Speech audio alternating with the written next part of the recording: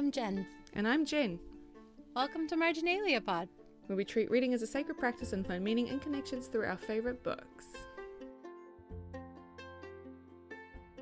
I would like to begin by acknowledging the Guringai and Darug people, traditional custodians of the land where I am recording today, and pay my respects to their elders past, present, and emerging. I'd also like to acknowledge Mana Whenua of Te Awa Kairangi Kitai, where I'm recording today. Yay! Can you believe it? End of the book. I know. I have a lot of feelings. So many feelings. It has been a journey. This book is so good, though. And I mean, Rainbow tweeted the other week, I guess. I can't believe I was even on Twitter. It's been like 5 years since I've logged into Twitter. But she tweeted the other week that Wayward Sun people are her favorite kind of people. And I was like, it's us! But it's true. It's a hard book in a lot of ways, but it's also so beautiful. And it's sad, but there's, like, it feels like real growth. It's painful in the way that real growth is. Yeah, I would agree with that. And I do think, like, it hurts, but you kind of have to. You have to hurt for it to progress, you know, because there's just so much they haven't dealt with. Yeah, they're all traumatized babies who need hugs and naps and, like, food. Absolutely. Absolutely. Well, anyway, on that note, what sparked joy for you this week? Well, we had 2 whole sunny days, so I painted my porch. I have got Yay! all of the first coats on, and I'm going to have to just wait because we have like 8 days of rain forecast. But it is now green and white and brown. And it looks really good, I think. I'm loving the colors that we picked, and I'm glad that I waited to pick them because the ones we had picked out before I think would have been okay, but not great. These are really great. Yay. So I just feel really happy that I got so much done. And I listened to all of the Sense and Sensibility audiobook while I was doing it, which was a lot of audiobook, but it was also very good. What sparked joy for you this week? Well, I went for a walk with my mates Meredith and Mike, and we haven't spent time together as a trio in literally forever. So it felt so nice for us to just go out, do our little walk thing, get back together, you know, chat about everything. It was just lovely. It was just, honestly, just a lovely day. So just getting out in nature, always a good time, especially this weekend where everything just happened. So yeah. And yes, Mike's been doing his tennis instead of trivia, right? So you haven't had him at trivia night for a while. So no, we haven't been to trivia for ages. Not this year, I don't think. Not at all. But you are the reigning champions. I know, and I doubt we'll go back there now because my mate Meredith's got a new job, so she'll be back in town, so we'll probably quiz in town because we're all literally like a stone's throw away from each other now, our offices. Didn't know she'd moved to a new job. That's great. That's yeah, so nice. It's quite exciting. It's nice to all be together again because now it means we have lunchtime options. Yay, the best. It's so nice just going and getting lunch with someone, like, let's get out of here. We got to complain about our respective workplaces. Exactly. Well, this week we're reading chapters 60 through to the prologue through the theme of failure and wrapping up the book, if you can believe it. Do you have a story on the theme of failure? I'm super good at failing things, so I loved taking this on. But I'll tell the story of how I kind of got my head around, like, coming to terms with failure. So I have, as most people do, a complicated relationship with failure. As a child, I had undiagnosed ADHD, which I've talked about a lot. And one of the interesting components of ADHD is something called RSD, or rejection sensitivity dysphoria, which means that whenever I mess up, it's always a level 10 catastrophic failure. And it's always a personal failure, right? So on the outside, I was this bright, excitable kid. And on the inside, I was like convinced that I had just tricked everyone into thinking I was a bright kid. I was pretty sure I was actually useless and stupid and bad at everything. And I was the example that if I could only just live up to my potential, that was the comment that everybody made about me, that I was not ever living up to my potential. So I felt smart, but also stupid, and definitely I felt like I was fooling everybody, and I felt bad that I couldn't just, like, accept this about myself. Like, I didn't want to let go of this idea that people thought I was smart, but I knew deep down that I wasn't, and it was really hard for me to, like, accept when I wasn't good at stuff. I could never take it on the chin. If I let someone down, it was like I had killed their dog or something.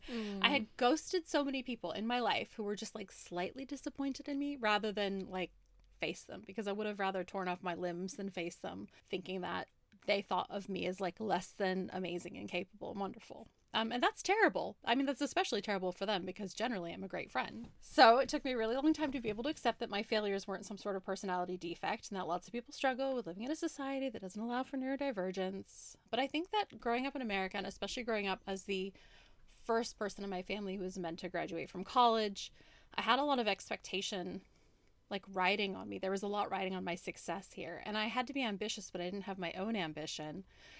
It was only what other people wanted for me. And so that was always going to be really hard for me because people with ADHD generally need to find their own thing to do. It's really hard to play in other people's sandboxes. We'll never be able to build the things we love in the sandboxes of other people. We have to have our own sandboxes. So all of that meant that I was just really bad at failing, and yet I failed all the time. And it was always a catastrophe. But there came a point when I actually got a really useful phrase that helped me to deal with that. And this is when my husband and I moved in together. Neither of us was much of a cook.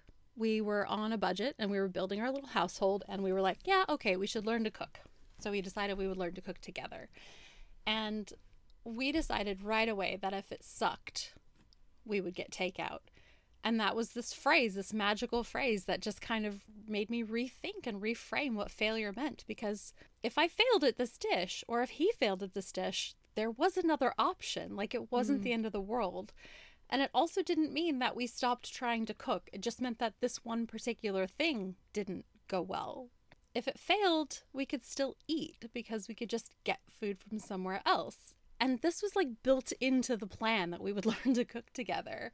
I mean, we say this a lot.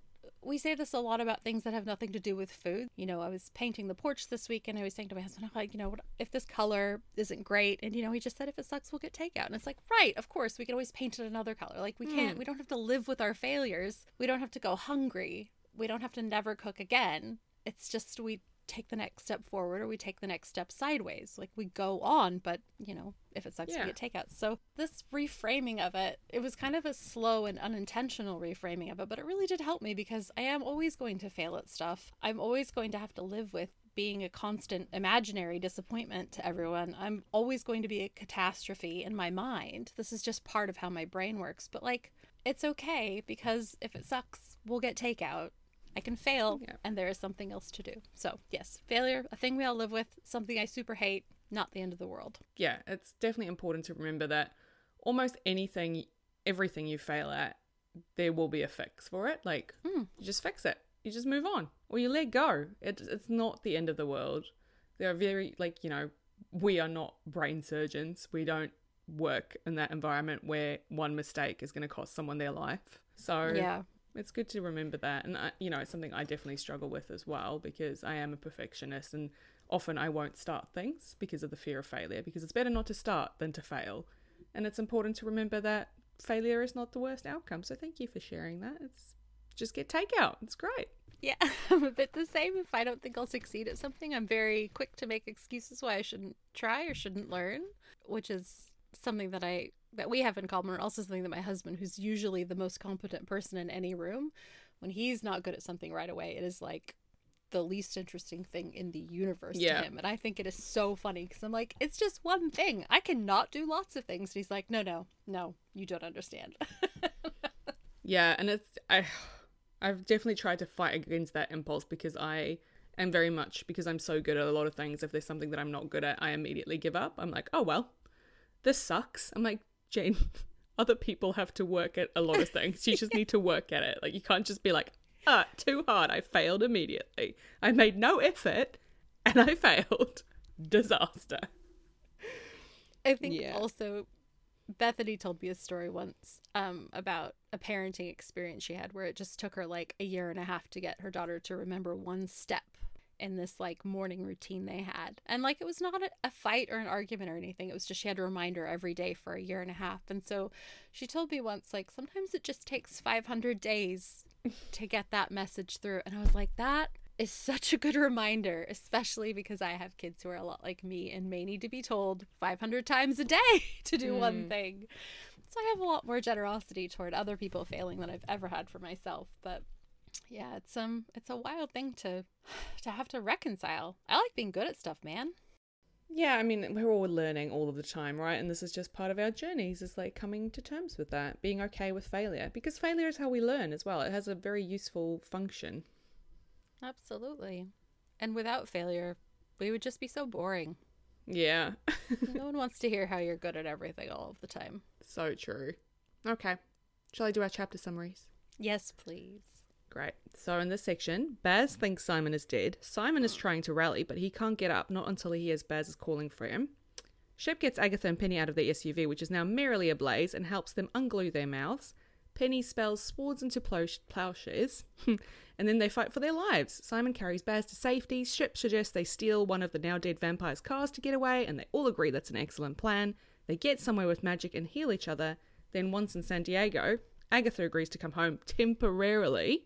Mm-hmm. Simon and Baz have a moment by the ocean. Shep tells Penny that he's cursed. Uh-oh.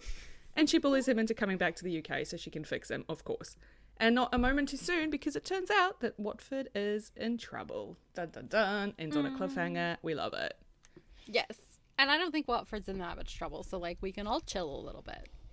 It's mildly disconcerted. That's the level of trouble that Watford's in. How did you feel about the chapters? I want to hear how you felt. Give me all of your emotions. The chapter that opens the section, chapter 60, which is the one where Baz thinks Simon is dead, is just such a gut punch. Like, it honestly is just rips your heart out. I mean, my heart's been ripped out this whole book, but there's just like kicks it across the room merrily.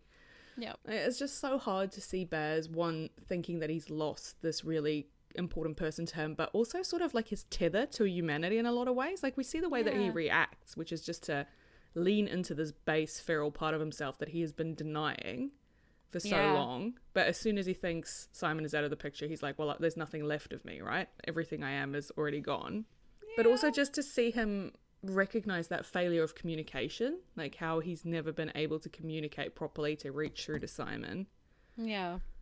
And he acknowledges that, which I think is so huge. He's like, I've never told him that I love him in a way that sticks. He could understand in a way that he believed, that he could hold on to.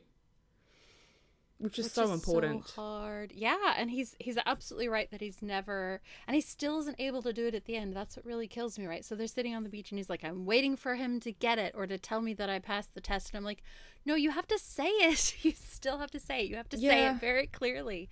And I think, that's definitely a failure. I think, like, Baz realizes his failure to communicate with Simon, but it's also Simon's failure to communicate with Baz, because he's yet again trying to break up with him on the beach and he just can't do it properly.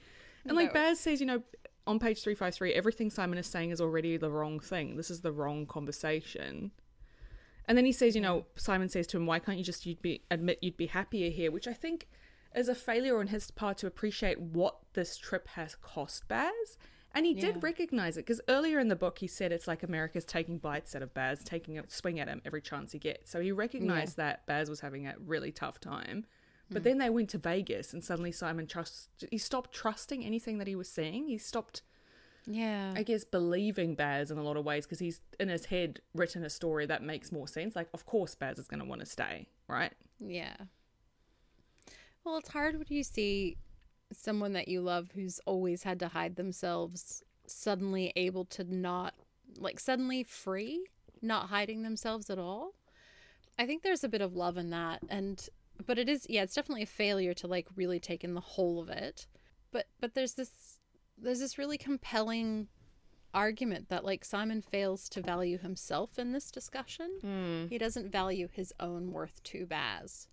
And he's trying to do the noble thing because he is so scared of Baz figuring it out on his own. He wants to hasten the demise of their relationship so that it can happen sooner, so he can get it over with and be his miserable normal self, so to speak. Well, yeah, because he feels like a failure on every level, like even as a mage, but as a hero, as someone who always saves the day. Like he says it on the beach, right? I failed every test. I fell short. And only someone else's spell got me back on my feet and breathing again. But also, they can't heal themselves, can they? They were all helping each other. They were all spelling each other better.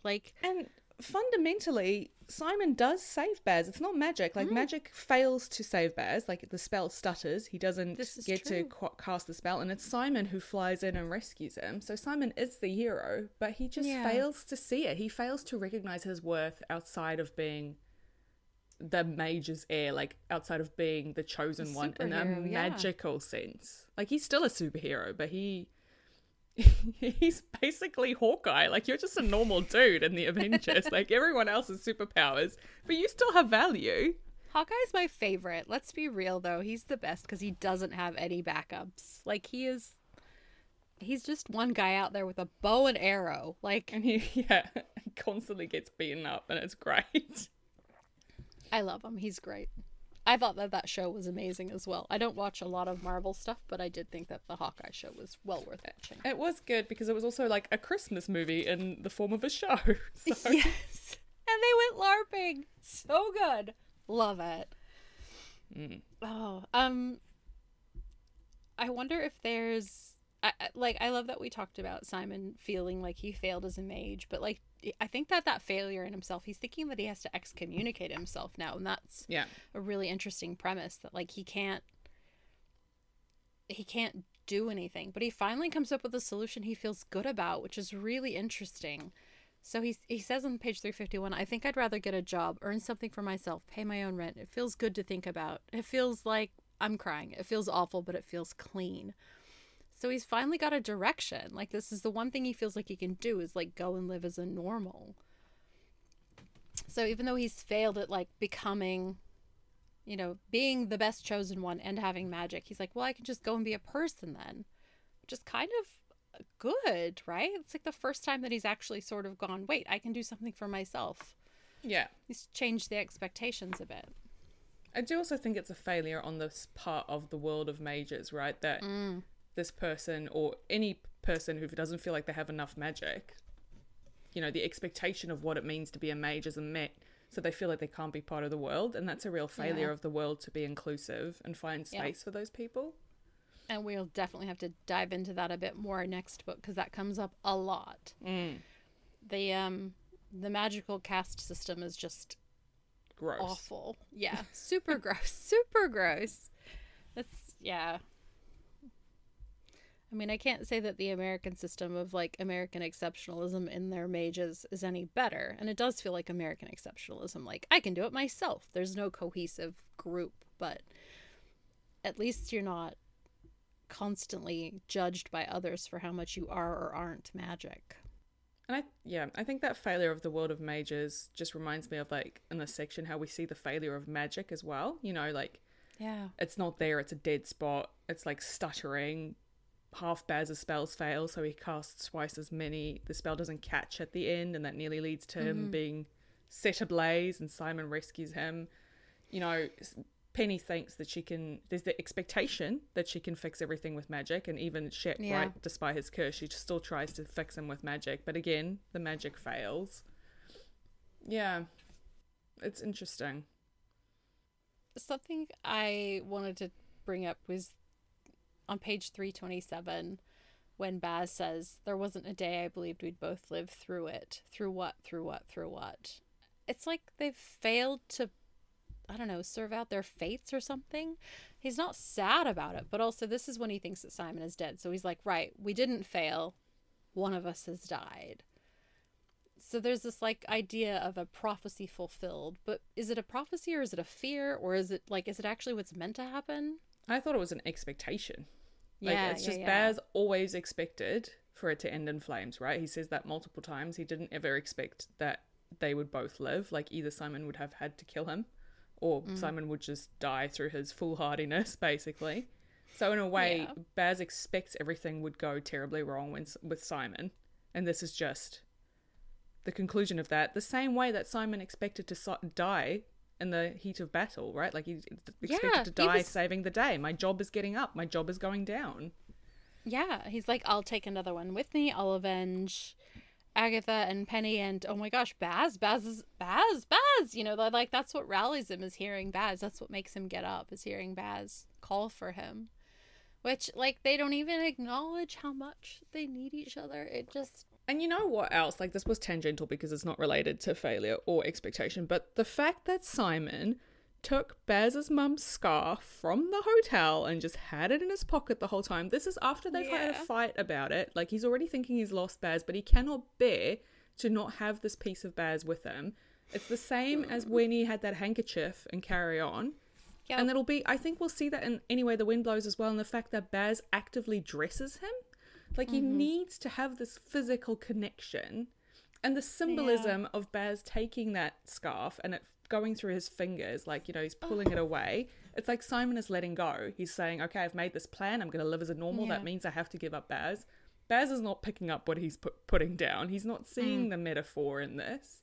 I know. Simon's trying so hard to give him like an easy way out. And look, Simon's not wrong about some of this. He's got a compelling argument, right? Like, they don't know enough about what it means to be a vampire. The only thing that mages know is how to kill vampires.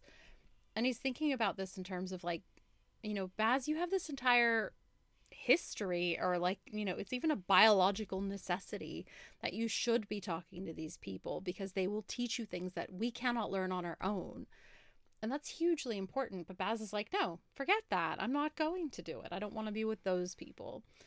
But, you know, Simon is just trying to open that door for him so he doesn't have to feel betrayed by it, maybe. Or also so that he doesn't have to, like, make that decision himself. Well, I think there's something in the fact that Baz sort of had this failure of holding on to his humanity. Like, when he lost Simon, he sort of lost his sense of self in a lot of ways because he says, you know, page 333, everything I am is already gone. He leans into this vampirism, this expectation of what it is to be a vampire. He turns into this, like, ferocious killing machine, really using his senses in a way that he hasn't previously. Like, you know, he's ripping off jaws and has bits of Braden stuck to him, and he leans into this expectation that he'll just regenerate, you know, things will just grow back, and that's what happens. And I think having had that failure, he's realized, actually, this part of me that I was so scared of, I don't really care about that anymore. Like, it is what I am, but it's not all of who I am. And he even says that to Lamb, right? Like, I couldn't live as a mage in your tower either. So he's chosen which world he wants to be in, and that is a world with his friends, with Simon, with his family, which yes, maybe he'll never be able to fully be his vampire self, but he doesn't really care about that. Like, he's sort of come to peace with who he is in a lot of ways through this journey. He wouldn't be able to be his mage self as a vampire either. Yeah, and the mage bit is so important to him because that's the bit that he really connects to his family, to his mum. He's so proud of that heritage. It's the community he grew up in. So yeah, I think for Simon to then be like, of course you'll want to live with the vampires, it's actually it must be quite jarring for Baz in a lot of ways, because he's like, no, I've dealt with that now. I've moved on. Yeah, and he's said so many times, like, I don't want to be, like, he never even admits to being a vampire ever. He's just like, oh, let's not talk about it. It's something he just is in, like, deep denial about. I think it's because Baz has had an expectation of what it is to be a vampire, what that means. Coming to America, there's been a lot of subversions of expectations for all of them. And the big one for him is how vampires can live. Like, they can drink blood without killing people. They're not all horrible killing murder monsters, you know? Like, he suddenly realized that this part of him isn't innately monstrous, which he's never really considered before, which makes it easier for him to, like, make peace with it in a way that I don't think he has previously. Yeah. And there's some discussions to be had around, like, what it means to abstain from drinking human blood versus, like, what about consent versus taking, like, I mean, there are discussions about this, but it's really hard to tease this out because it could go so many ways. Like, you could parallel this with so many different things. I wonder what Baz would be like in 100 years, you know? Like, that's that's kind of what I wonder. I wonder if he would have relaxed or if he would be even more strident about, like, his, I didn't even lick my lips, right? Like, I do wonder what will happen with him and what will happen with Simon. Because I think Simon is just very ambivalent about the whole thing. He's just like, okay, whatever it takes. Like, you gotta eat, dude. I just want to see. Yeah, I think Baz feels like he's going to fail at being a human if he engages in the, like, certain parts of vampirism. And I wonder if that's not a big fear of his, that he will, like, stray so far from being who he is that he won't be able to come back to it. It's good, though, because I think it shows that he is more comfortable in who he is. Yeah. He's got more of an idea, I think, at the end of this book than he did at the start, of who he is, what his values are, who he wants to be, on his own terms, not on other people's expectations of who he should be. Yeah. Now that he knows that these things are possible, he's able to say, but I still don't want to be that person. Which is kind of great. But also, he really needs to talk to another vampire who's not going to be terrible. Like, honestly, he needs like a mentor. Like, I feel like the vampires really fail on both sides here. Like, they don't really deliver on any of their promises or execute their plans. They're all just a bit of a shambles. They're like, bad at it. Lamb's crew's not really, they're not taking it seriously. They're sort of wandering about, and then, like, when the fight goes in, they're all in, and then they're running away at the end when they realize they're mages. It's a complete disaster. I love it. I love that it's Agatha and Penny holding hands, looking like something out of a Stephen King novel that, like, gets the job done. Here for that visual. Just made me laugh. That really, really reminded me of Adam and Ronan, and how they're described as horror movie twins, right? And Blue Lily Lily Blue. Yes. I had another tiny failure where after Shep has gotten them out of the Mercedes, and Penny's like, here, use your knife, open up the glued shut mouths. And he says, I try to keep my hand steady. I try to ignore the blood. And I thought that was an implicit failure, that he wasn't able to keep his hand very steady and he couldn't really ignore the blood. And I just wanted to, like, oh, Shep, you did try. I mean, that was always going to be a bleedy mess. Yes. Yeah. Yeesh. I also saw another failure for poor Ginger, because she views her time in the desert as a failure, right? She didn't get to level up. She didn't get to, like, further things with Josh. He doesn't call her back. He's never calling anyone back, though, so that's not really her fault. He even failed at biting Shep, but Ginger escaped, and she was so lucky, and she's never gonna have any idea of how lucky she was. I did love that Penny was like, I can zap her brain. You want me to? I can. Got the gem right here. Just little memory charm. Agatha's like, no, stop it. Quit using magic all the time. I thought that section was also an interesting expectation of behaviours. They sort of still have this expectation of how they will behave, and then that's subverted because there's, like, they know there's a lab in the desert, but it's on page 346.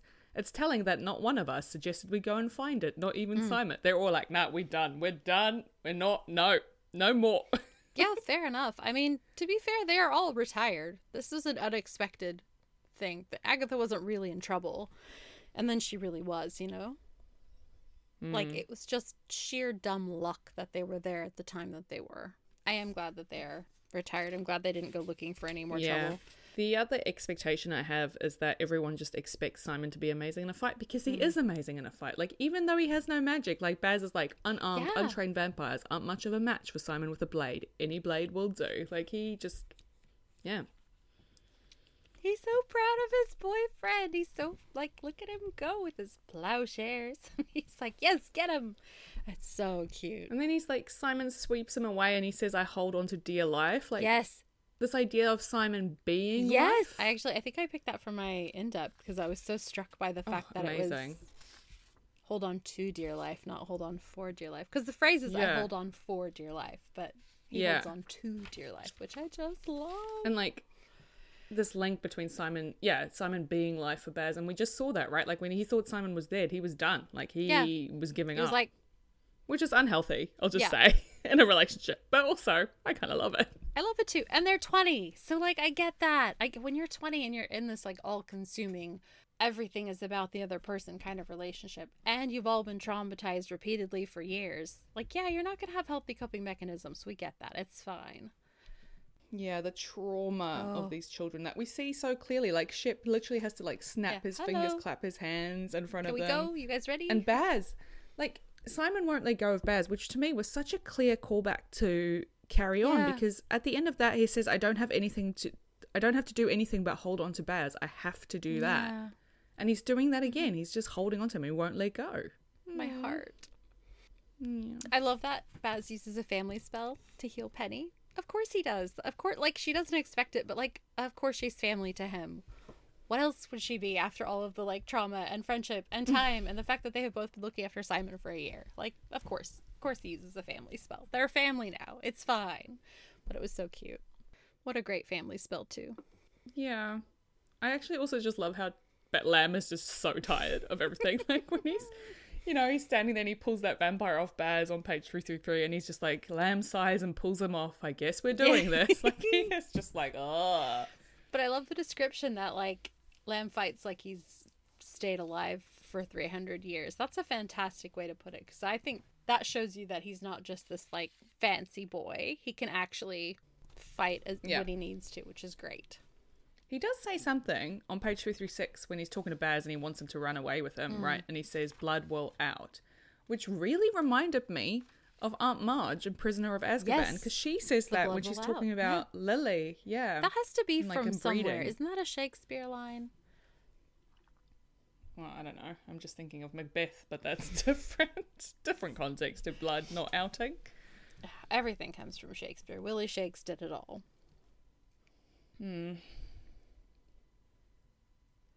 It also cracks me up when Simon on page 334 is just like, I'm just warming up to avenging their deaths, when Penelope and Agatha themselves walk out of the flames. He's just like, not dead. Oh well, guess I'll keep fighting. Yeah, he's like, cool, okay, I can keep going though. So he just keeps going. He's just so good at fighting, and I love that he's so good at fighting, and the expectation that he can hold his own. Like, people don't have to cover him because he's so good at fighting, but it does make me a bit sad that he's had to work so hard to get that way. Like, I don't feel like any 20-year-old should have to work so hard to survive. And there's this bit where he's like thinking about all of the ways, all of the things he's had to kill, all of the people he's had to save. He's like, I plucked cravens out of the air. Like, I had to rescue Agatha from the bottom of a well. Like, I killed a dragon by accident. Like, there's so many goblins. He's just talking about this like list of all of the things, all of the ways he's had to survive. And I'm like, you shouldn't have had to do that. No one should have made you do that. Like, it's terrible that he had to do that. It really annoys me, though, that he can't see how that makes him valuable, though. Like, that he doesn't view this ability to fight, this ability to survive as valuable. Like, he's just like, oh, well, I don't have magic, so therefore I'm a waste of time. And it's so not true. No. Really frustrates me. I feel like he should be teaching other mages how to fight without using magic, because as many dead spots as they have in Britain, he should be like, okay, so here's what happens if you get caught in a dead spot. It's a job right there. It could still be part of the world of mages without having to be magic, but mages are so snobby. It's so hard to get a foot in the door if you don't have magic, if you don't speak. It's just a frustrating system. It also really struck me how they just coat him in spells, like, constantly. Like, they're constantly casting on him in this section and, like, healing him and stuff. And how that, we'll see that subverted in any way the wind blows, and, like, what that means as well. Because he's already pushed back against it once at the beginning when he said to Penny, like, I'll ask for your magic if I want your magic. And so, like, now they're a bit better about sort of checking in with him. But they do get in the habit of just being like, oh, spell, spell, spell, spell, spell. I find it really telling that he just slept the whole way, and they're like, we think he had internal injuries. Like, he was really badly hurt. They were all really badly hurt. Oh. I mean, yeah, he was shot full of holes. It's pretty much on death's door there. Yeah. My little guy. My little Blorbo. Other than all the feelings, I think the only other thing I had for expectation was Shep being curious all of the time, you know. You can't save magic. It's not like spare change. He was just, you know, and then Penny's like, oh, so annoying. But then when he tells her that he's cursed and she sees it and she's really interested, I love that the expectation of the curiosity has like shifted, and now she's the one who's like, nope, you're coming with me. There's no arguments. You've got to do this. I loved that. I thought that was a great subversion, because he did expect the whole time to just be like dropped off or destroyed or forgotten. So the fact that he then gets to go in, that Baz like holds the door open for him, and then Penny's like, no, you can't go back to Vegas and get your truck. That's a dumb idea. You're coming to London with me. I love that. I love that his concern is like, but I'm parked in short-term parking. Yeah, that's a serious amount of money. $43 a night. Heck, I would not want to pay that. Ooh. It's okay. Just take Penny. She'll spell it away for you. She's so bad at this. She's just very illegal with her money. But I think that was all I had for expectation and failure. How about you? Yeah, no, that was all mine as well. My tangential. Do you have any tangential that you want to mention? I do. I have a few. On page 329, when Simon says, can I bleed out through appendages that didn't originally come from my body? I wanted to say that yes, because placental abruption is a thing, and placentas don't come with your body. The baby creates them, and that's how a lot of women die. So I was like, yes, of course you can bleed out. You might have grown it later and you can bleed out, but that was the first thing I thought of. I was like, oh, his wings are like a placenta, which is probably not actually what they're like. But Simon, to answer your question that you did not ask me, a reader of this book, yes. I already mentioned how I loved Penny and Agatha fighting together, holding hands and using their hands as flamethrowers. That was such a great visual. I want someone to paint that for me. And also I love the bit where Shep's like, right, so Baz looks like he's been in a bloodbath, so he goes to Target and gets him some clothes, and he says he comes out of the bathroom looking pale and affordable. I know, and like Baz is so salty about it, cheap, and horrible has like jeans. Like, someone bought you clothes, man. Be thankful that you're not wearing, like, I don't know, Lestat's evening wear or something. Interesting that Baz also doesn't let anyone heal him. He's like, I just need to drink. Like, the lid will sort itself out. Because he's already had that experience with the buckshot, right? He knows he'll heal. But he does say later, he's like, I don't ever want to test the limits of my body again. I don't want to push myself this far, even if it means I know more about myself. Which I thought was really interesting as a way of looking at, like, I don't want to be pushed this hard again because I don't want to know what I'm capable or not capable of. Like, sometimes I think, like, I could cope with a lot, but, like, I really don't want to find out what a lot is. Yeah, it's that whole thing about, like, do you think you'd be able to kill a person, right? Like, if it came to life and death, do you think you'd be able to do it? Like, no one wants to be put in that position. Yeah.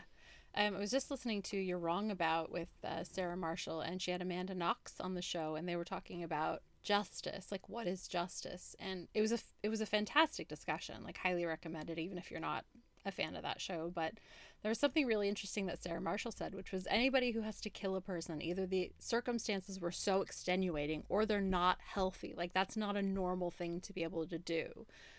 And it was such a break from how we view people in general, because I think as a society we're so saturated with, like, the John Wick type movies. We're like, yes, vengeance is fine, murder is fine, we see it in our entertainment. But, like, if you really stop and think about it, that is super messed up. It is so messed up that it's like a normal thing. And just even having someone say, like, yeah, if you can do that, like, if you think it's great, that's really messed up, and if you've had to do it, that's also really messed up. It's a real interesting reframe of something that I think as a society we just get told is, like, bad, but, like, oh, it happens in stories, so shrug. Interesting. Yeah, worth a listen, especially, like, the whole discussion was great. Yeah, I think it was all my tangential. Did you have an in-depth? I do have an in-depth. So mine is on page 330, and it is Simon's bit where he is badly hurt and he's trying to find the will to stand back up again and keep fighting, because that's what he does, you know, and he can't leave his friends behind.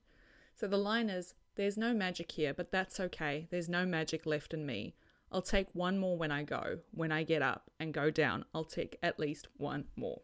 So theme of expectations, I think, because it's Simon's expectation of himself and the role he seems himself playing, but also failure because he isn't what he used to be. He's lost his magic.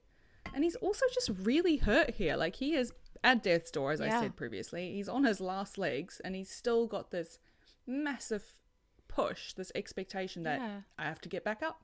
I have to do it one more time.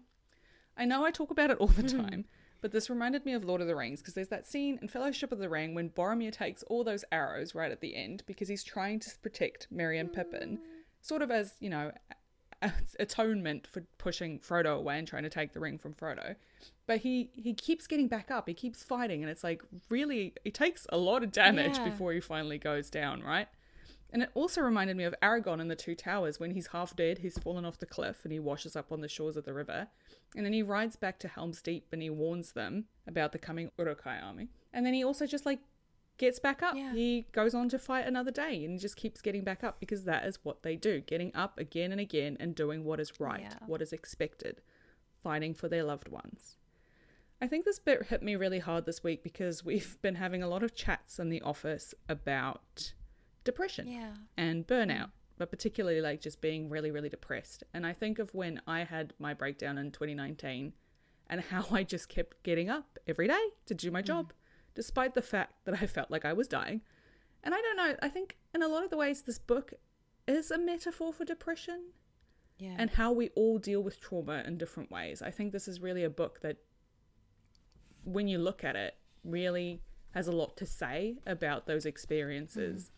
And this idea that I used to have magic, but I don't anymore, but I'm still going to get up because getting up is what I do. Yeah. I guess I just want to remember going forward that you can keep going even when things feel hopeless, and even when everything hurts, and even when you shouldn't have to. There is strength within you to get back up and to keep fighting one more day, every day, forever. And that's actually a miraculous thing. Well said. It is super hard to do that. It is very hard to choose which of your, like, what you're able to put your energy into when you have so little of it. Yeah. And they have all been living in this feeling for a year. Yeah, it's a rough time. Such a rough time. It's just a horrible, horrible time. What was your in-depth? I chose a bit on page 337 that we've already talked about a bit. When Baz's spells are failing, he's about to be crashed into by a vampire on fire, and Simon does what is expected of him and swoops in to save him. So his spells are all failing, but Simon saves him as Simon expects to do, and Baz didn't expect it, but he's excited for it, I guess, anyway. I want to tease this out a bit because I read it over and over and over, and the thing I love about it is that Baz isn't holding on for dear life. He's holding on to dear life. So the actual quote is, "Then something happens. Simon's nose sweeps me out of the way and into the air. He's got me by the waist. His wings are pumping hard. I hold on to dear life." And there's something about how Baz fails to feel alive, but he wants to be alive so badly. And maybe that's part of why he loves Simon so much. Like, Simon is dear life. He is Baz's dear life. And as we spoke about, it's not healthy to have all of your eggs in one basket, so to speak. Like, he has really put a lot onto Simon, but he holds on so hard to him, and Simon makes it happen, even wounded, even bleeding, even barely able to carry on. And later, from Shep's perspective, on page 339, Penelope pulls Baz's arm over her shoulder, but Simon won't let go of him. He's got his hand fisted in Baz's bloody shirt. And, like, Baz will hold on to dear life, and Simon won't let go of him. And that is their entire thing. I'm doing this thing with my hands, but, like, that is their entire thing. They are in orbit around each other, and I love it, and I cannot let go of the thought of them together forever, and it makes my heart happy. But it reminded me of Entangled when she was singing "When Will My Life Begin?" Because she's, like, really stuck, locked in this tower, super remote. She has no memory of being anyone else, but she's conscious of her life being less than she wants it to be. Like, she wants her life, and more than that, her life is not, like, just a romantic love interest, but finding love and community and family in other ways. And so it's a bit of a sideways nod to Baz. Like, you have this dear life, you're holding on to dear life, but also you have a life as well as the one that you think you don't have. Like, he doesn't feel alive, but he is part of a community, and he is part of a family, and he is part of, like, a relationship, many relationships, and that's important too. So I think the way I want to look at it going forward, we're living our lives right now, so we've got to hold on to it. It can be imperfect, it can be flailing, it can be bleeding, it can be messy, but it's what we have, so we need to hang on to it. Yeah, what a great sentiment, honestly. I do think, like, not to be twee about it, but a lot of times we just take for granted every day, and, like, it is a miraculous thing to be alive. Even if all I'm doing is going to work and doing all these things, this is my life, and I have to make the most of it. We all have to make the most of the life that we have because it's the only life we get. So you saw some lizards today. What do? I did, tuatara. Yes. They're called. They're the cutest. The first ones I've seen in New Zealand. I've never seen them before, so that was exciting. See, that's amazing. What a miracle that you got to see some lizards. Yeah. It's just, like, little things, you know? I feel like I feel really called to make the most of every day, to find the magic in every day. You know, that's why we do our little what spark joy, right? Yeah. To remind ourselves, like, even when things are terrible, even when life is hard, and life is often very hard, what are you going to do with your one day? Your one miraculous life? What's the quote? What will you do with this one wild and precious life? Yeah. Yeah. I think it's okay to just live it. Sometimes you have to just get through the day, and sometimes you get the chance, the space to breathe and go, this is great.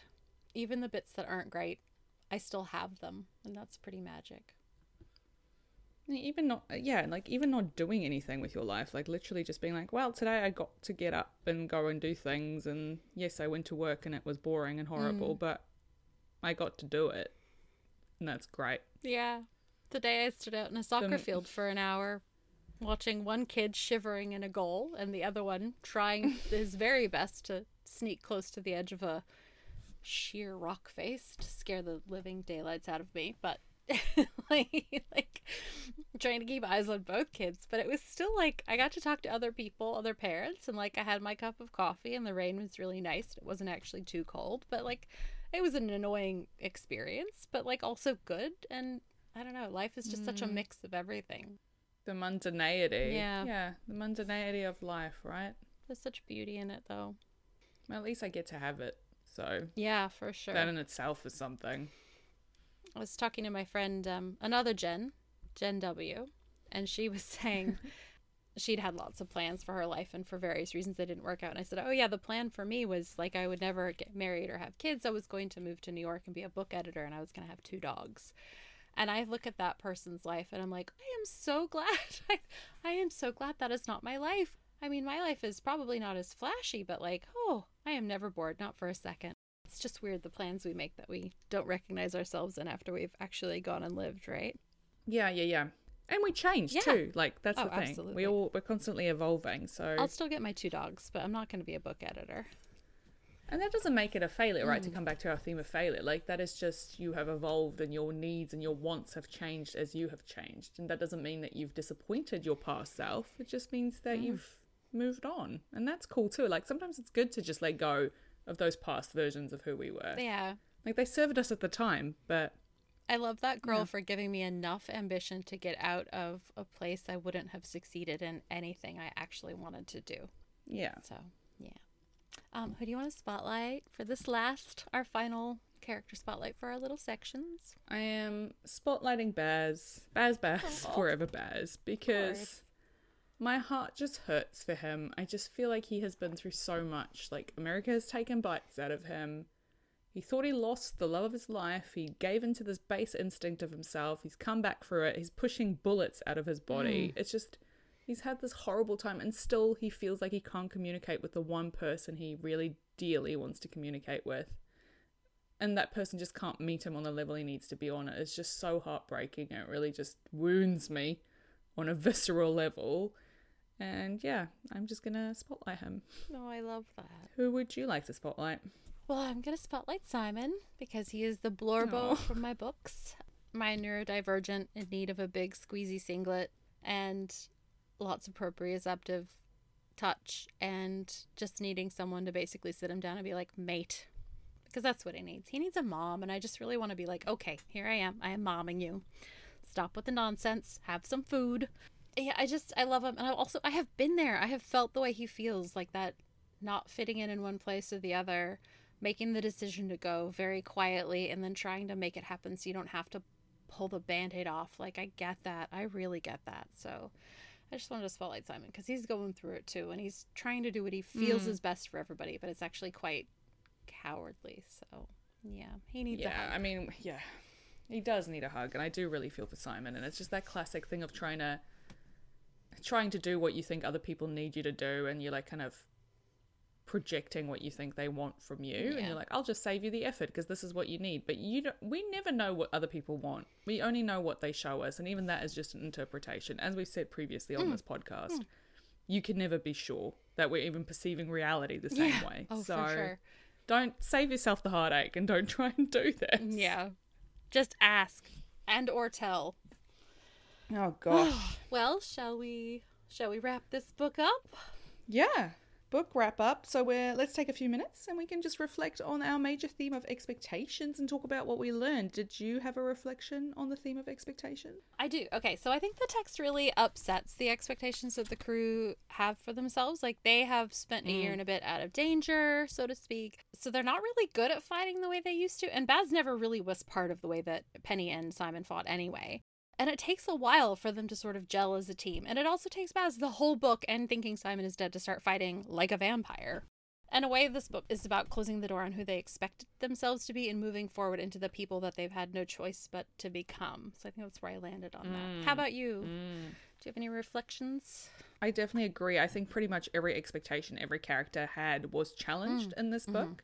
And it's so wonderful to see that in a text. I think to see how characters can face that kind of challenge while still staying true to themselves, and how that actually helps them to discover the core tenets that matter most to them, right? Like, what actually at the core of you is most important to you, what makes you who you are.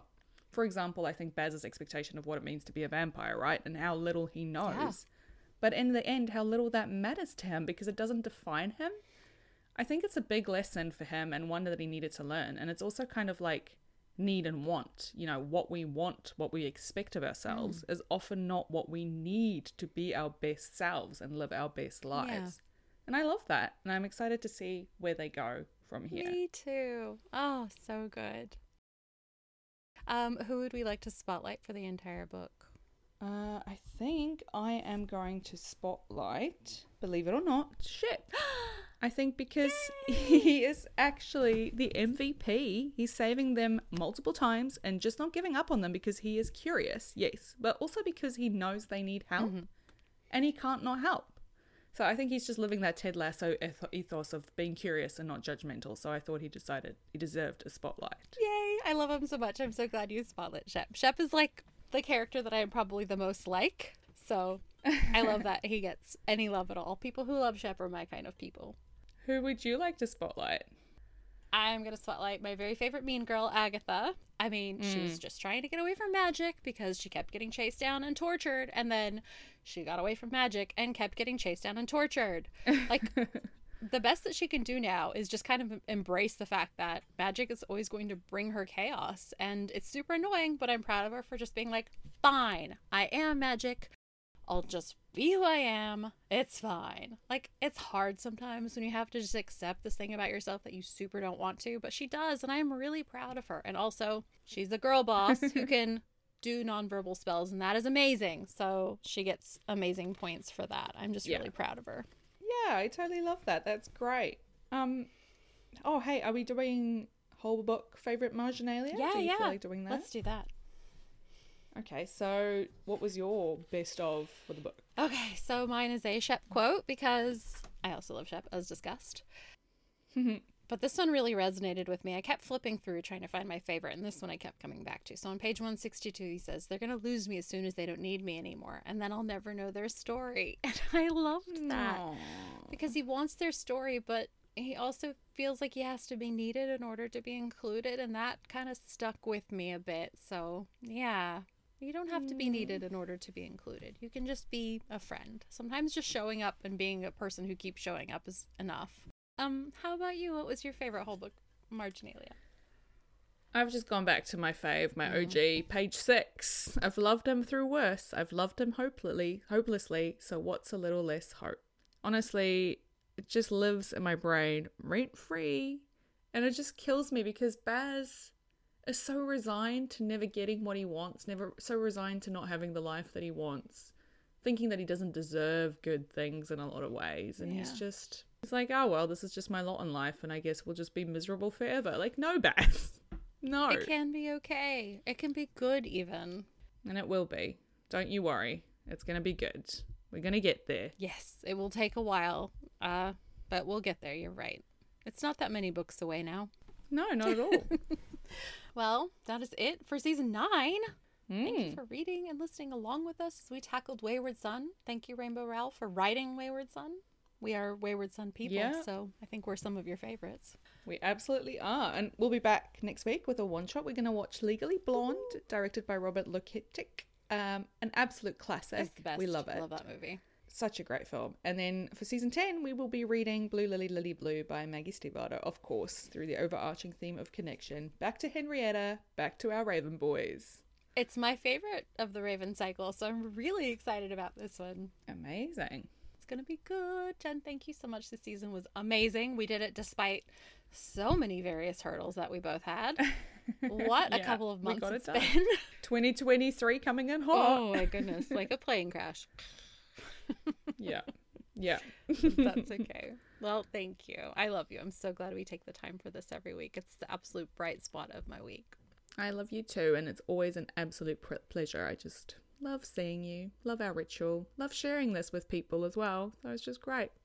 It's the best. All right. Well, I'll see you next week and we can talk about Elle Woods, attorney at law. Delightful. What? Like it's hard? Exactly. All right. All right. See you soon. Bye. See ya. Thank you for joining us today.